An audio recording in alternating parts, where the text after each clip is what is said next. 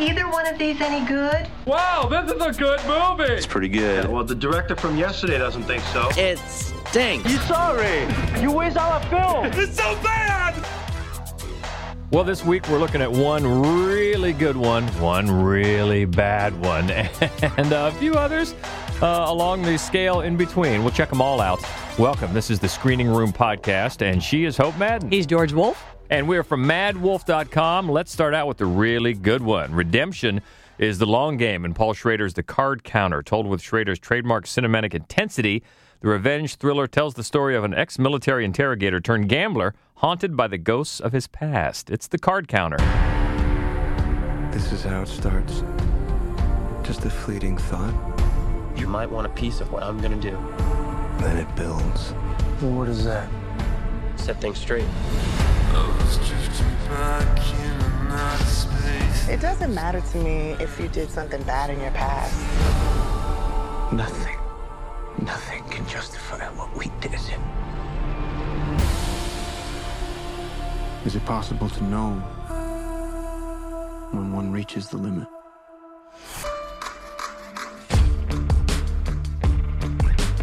You have to be the strangest poker player I ever met. Oh, you have no idea. Well, it's probably not going to be a surprise when you talk about a Paul Schrader movie having to deal with the theme of redemption. And it's not a surprise when we say that Oscar Isaac is tremendous in this movie. But you put him together, and really you've got one of the best that we've seen so far this year. Yeah, no question about it. Oscar Isaac is absolutely mesmerizing in this movie. And, you know, he always is. Like, he's never turned in a performance that wasn't exceptional. And I'm hoping that this is the year that the Academy pays attention to that. Yeah, because that's overdue. It is. I agree with you. One of the things I think is so interesting about this movie is that it is a gambling movie, but unlike almost any other gambling movie, right. The movie is not about the thrill, the anxiety. It's not even about money, not really. He is a card counter, and what he gambles, he prefers to play blackjack because it's all about the numbers. It's about the odds. The predictability of gambling is comforting to him. He likes routine. You know, it's such an incredible character, and it's a very an essential Paul Schrader lead. You know, because that is a very interesting angle to take, because everything you hear about compulsive gambling, they always hear from the experts that it's not the actual winning of the money, it's the thrill of placing the bet that the people are addicted to. And to break this down to not the thrill, but find comfort in the routine. That's very interesting. It is, and at the same time, it maybe sounds a little dull, right? Yeah. But it sounds like, wow, that's so we're not going to talk about the thrill of it. But it's set in such an interesting world. You know, the thrill is going on around him, and you can see him functioning. This is a way for him to sort of rein in his internal conflict. And that's what I think makes this character so similar to other Schrader characters, to Travis Bickle or to Ethan Hawke's First Reformed. Ethan Hawke's character from First Reformed. Yeah. He tends to usually fixate on a male who's sort of isolated and whose inner demons are threatening to break out. And so he's sort of compulsive about restraining them in one way or another. And that's really where the tension comes. And he falls into kind of these strange relationships, one with a young man played by Ty Sheridan, who I always love, and the other with a woman who finds backers for professional gamblers. And she's played by Tiffany Haddish, which does, as we talked about on TV this morning, it seems like an unusual choice because she's hilarious and she's generally thought of as a comedic actor, but she's a much more versatile actor than I think people realize. And that, because we've said here on this podcast, many roles in a row, we keep saying, well, Tiffany Haddish is wasted. We looking for that, because she is very, very funny, and she's been in supposedly comedy movies that weren't very funny. You got to find that right vehicle. It's so interesting that this one seems to fit, and it's not a comedic role. No, it's not at all. Although she does have, she brings levity to the situation, which is nice. She's got a lot of personality in this movie, which is good, because it needs a little bit of that sort of flourish, levity. And his very routine, lifestyle that helps him to function in this world, gets, of course, upset that as is necessary for there to be something to happen in the movie. And so then the whole thing is where it's going to go from there. It's a meticulously written movie, as you would expect. But it's also, for me, I think, a much more visually interesting, sort of compelling film than I'm used to from Schrader. He's always been one of the greatest screenwriters, and he has, in spurts, been a great director. First Reform was brilliantly directed. Yeah. But he's not always at the top of his game. He is here. Because it's sort of broken down in different styles for the different locations, the different the parts of his world that he inhabits. Yeah, the casino, of course, it's a bit noisy, a bit colorful, and then the prison segments are very sterile and contained and colorless. And then there's a whole other segment that is his kind of wounded past that is shot with a fisheye, to give it a very nightmarish feel, but also a little bit like a first-person shooter video game feel. That's interesting. It is. Yeah. And that could be overdone, and it isn't here. I mean, he does it just often enough to really make it nightmarish. Yeah. It's a really well-made film. Yeah, well, when you get an actor of this caliber together with a writer-director of this caliber, you hope that the results come somewhere close to this. And it's so nice that it did come out so well. Definitely one of the best of the year so far. And it's exclusively in theaters. It is. Right now. So please check it out. It's called The Card Counter. All right, that was the very, very good one this week. Let's just dive right into the very, very bad one. Madison is paralyzed by shocking visions of grisly murders, and her torment worsens as she discovers that these waking dreams are, in fact, terrifying realities. It is Malignant. Whatever it was, It's back. He killed again. He's getting closer. He wants to talk to you.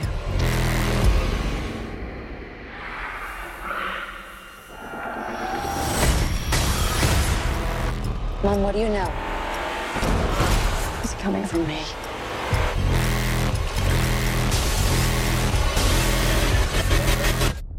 Who are you, Gabriel?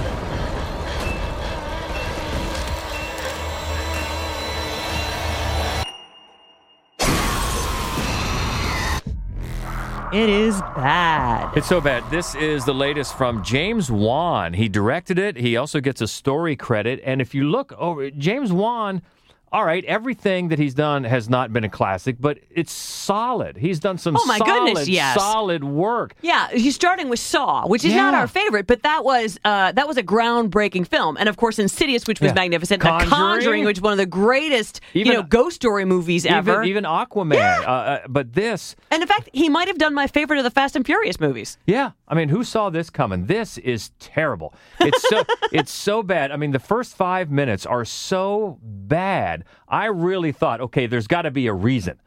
Is this a dream? Is this some sort of TV show? There had to be a reason that it's so bad here in the first opening minutes. But no, it sets the stage for the entire movie. It is so ludicrous. The acting is so overdone. The directing is so overdone. The writing is just hideous. Terrible. The story is ridiculous. It leads to a twist that you guessed 10 minutes in. Very, very early in. Okay, you got it 99% right. Yeah. Which is, it's supposedly a horror movie.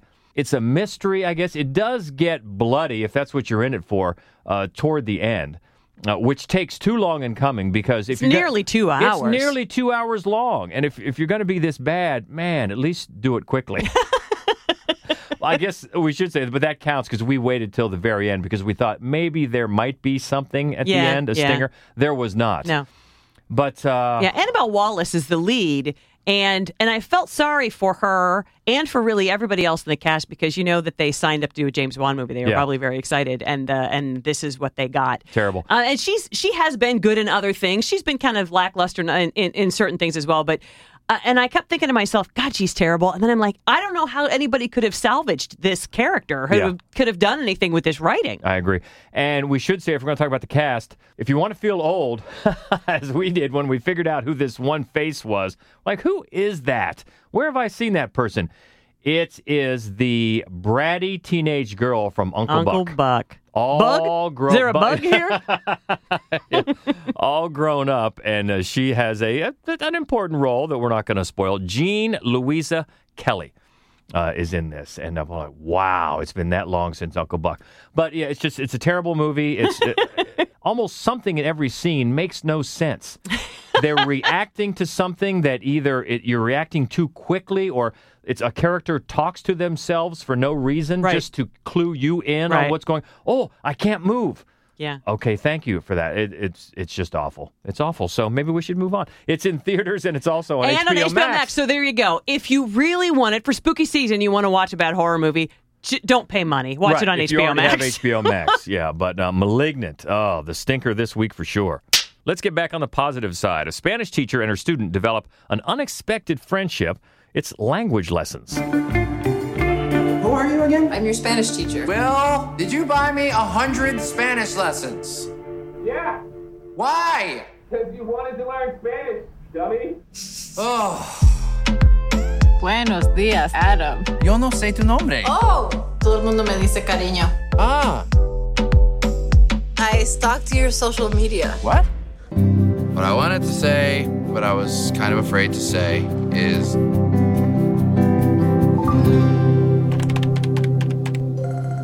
Adam, Yes? Adam, Yes? stop calling me so late. It's so unprofessional.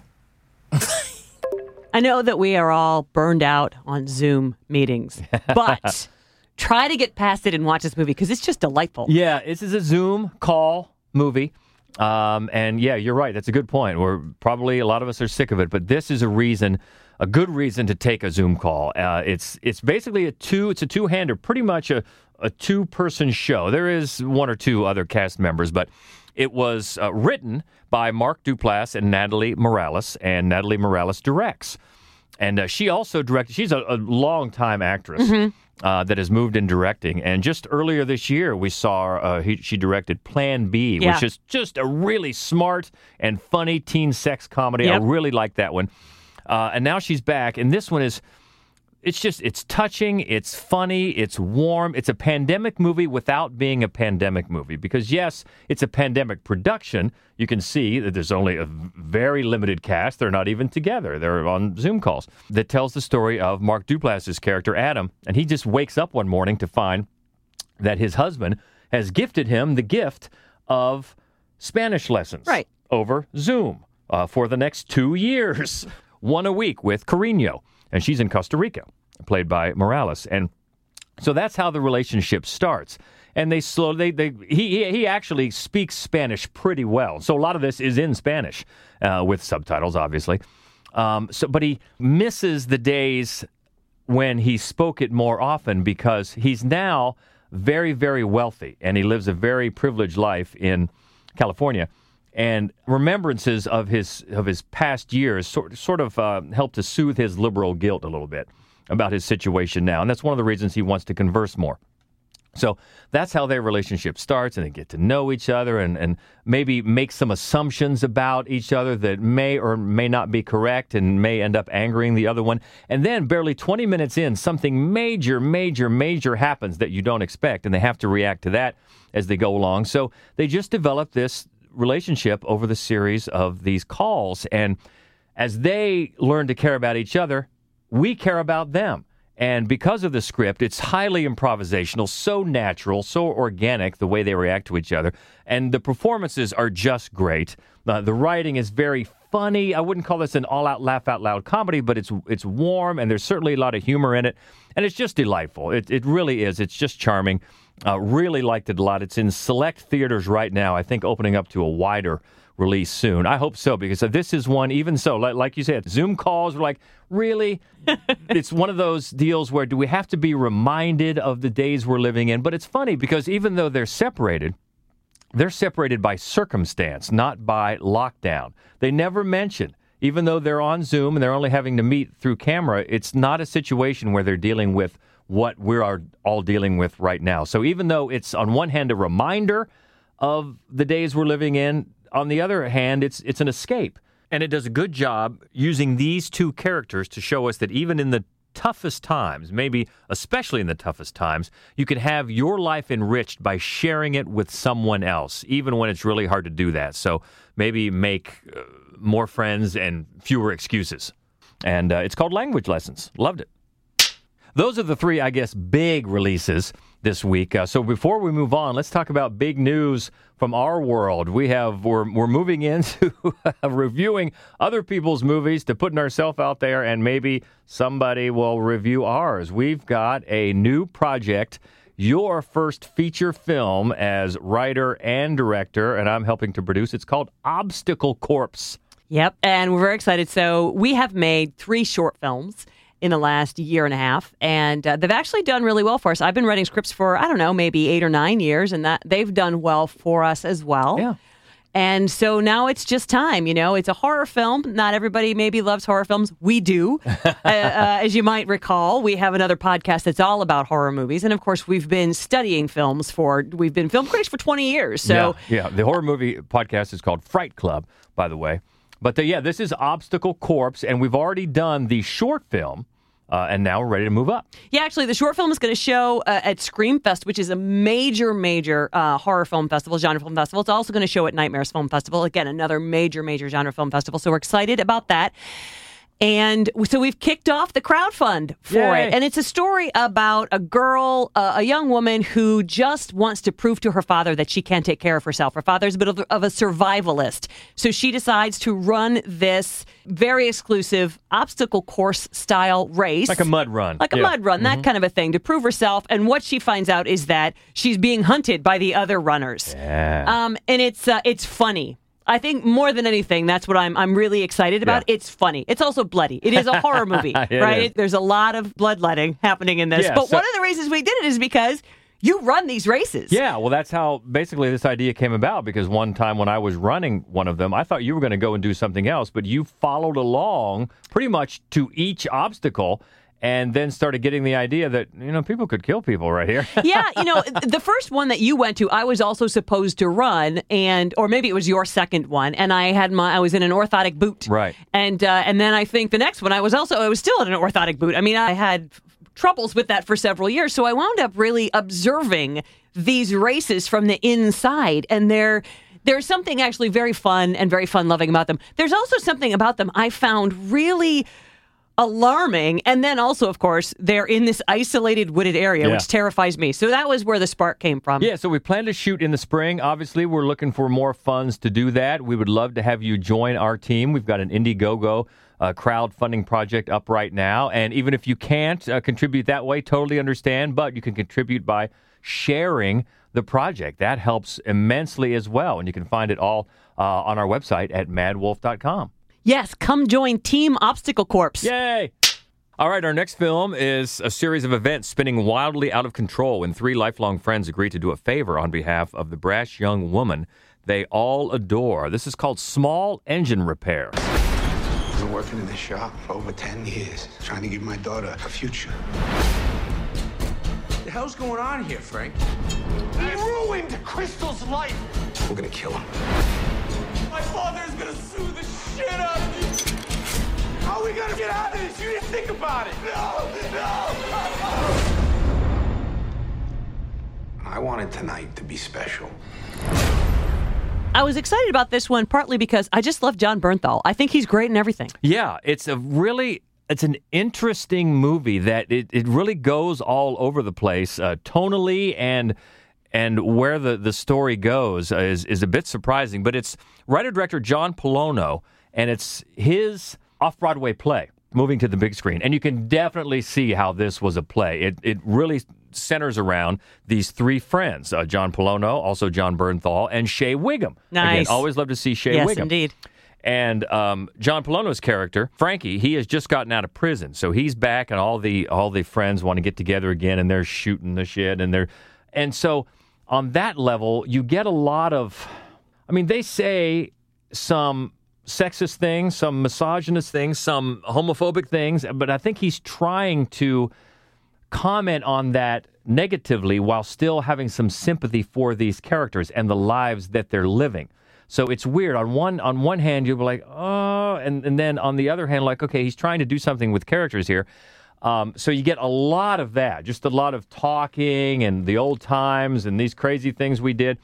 And then they end up, boy, I don't want to give away too much, but a major event happens and it turns everything on its ear, and crimes may be committed, and they may have to cover up some crimes and try to think of a way out. And then you get more of an idea of what he's really trying to say about toxic masculinity, about bullying, and things of that nature. Again, I'm trying not to give away too much. And also, it's weirdly, darkly comic sometimes, especially Shea Wiggum's character.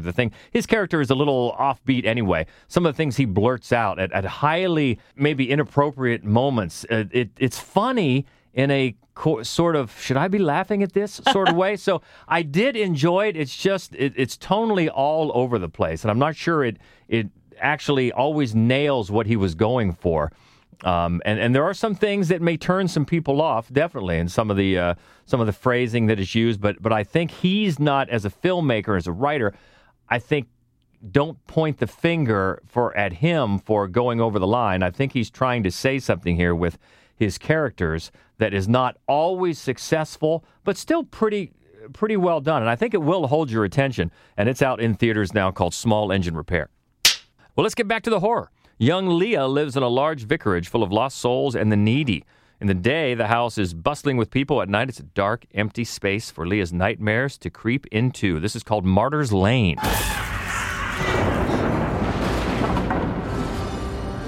What's happening? Please go. I don't want you here. It happened just like that. It was like I had gone through a mirror. Don't worry. Everything's gonna be okay. Sometimes I just have bad things in my head. I have bad things in my head too. She wishes you had died. This is a Shudder movie, and another one of the great movies that they have going on right now for spooky season. Yeah, writer-director is Ruth Platt. And somebody said, somebody on one of our socials said, you're trying to trick me into watching another Martyrs movie. No, it's not that type of Martyrs. It's its own movie. It has no relation to the great Martyrs. This is Martyrs Lane, but still very effective. Yeah, and Ruth Platt, several years ago, she made a very, very small scene film called The Lesson, a horror thriller that I thought was really well made, and I have been looking forward to seeing another horror thriller from her. This is more of a straight-up ghost story, kind of a spectral horror, and it on the whole, it works really well. It does, it kind of covers some familiar ground. The performances, though, and the sort of, there's something very authentic about the family dynamic and the way grief works its way through families. I was very impressed by it. Yeah, and it's on Shudder. A lot of good stuff on there lately. And if you have the app, definitely worth checking out, called Martyrs Lane. Next is the story of a dejected bartender and an aging drag queen trying to survive the eccentric and hostile nightlife of a corrupt city as a masked maniac slaughters young gay men and drains them of blood. This is Death Drop Gorgeous. Hi, yeah, O'Hara. The body count of gay men continues to rise in Providence. 4 dead bodies? You think people ain't gonna talk? Whether you like it or not, it looks like we got a serial killer on our hands. People at your bar are dead, and that could have been me. We could be next. Any more questions, Detective? Watch the teeth.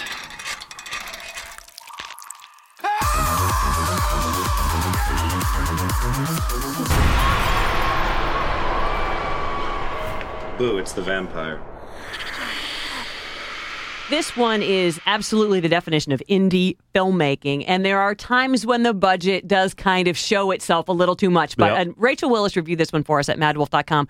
She was so impressed by it. You know, the performances are great. The writing is very sharp. It's funny. It's a bit of a slasher, so it is, in a way, it's a horror film. But, it's also just a very savvy social commentary. It's got a lot of smart things to say about aging. And it's just really enjoyable. Yeah, and the writers and directors, Michael J. Ahern, Christopher Dalpy, and Brendan Paris all get together to write and direct this movie. And yeah, just take a look at the trailer. You're going to know that, okay, the production values are going to go up and down because of the budget, but hey, you can still tell a good story. That's right, absolutely. And make a statement, and they definitely do here. And yeah, check out Rachel's full review at madwolf.com. But it's on VOD this week, a recommendation for Death Drop Gorgeous.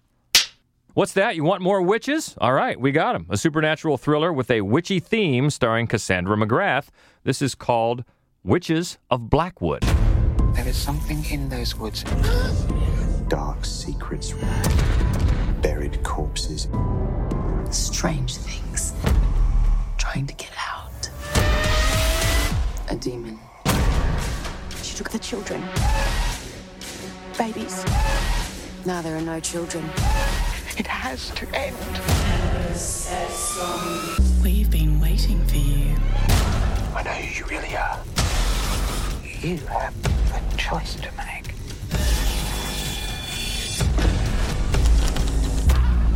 I want you.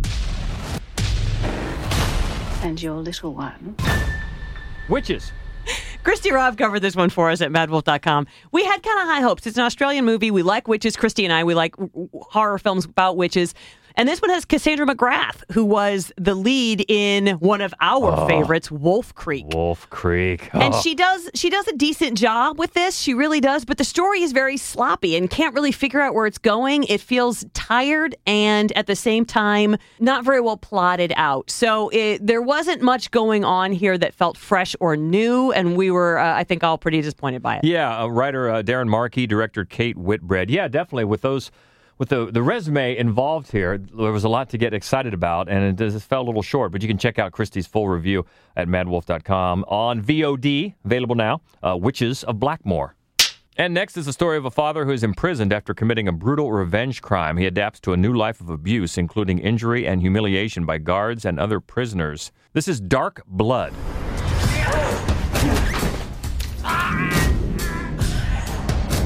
Segundo!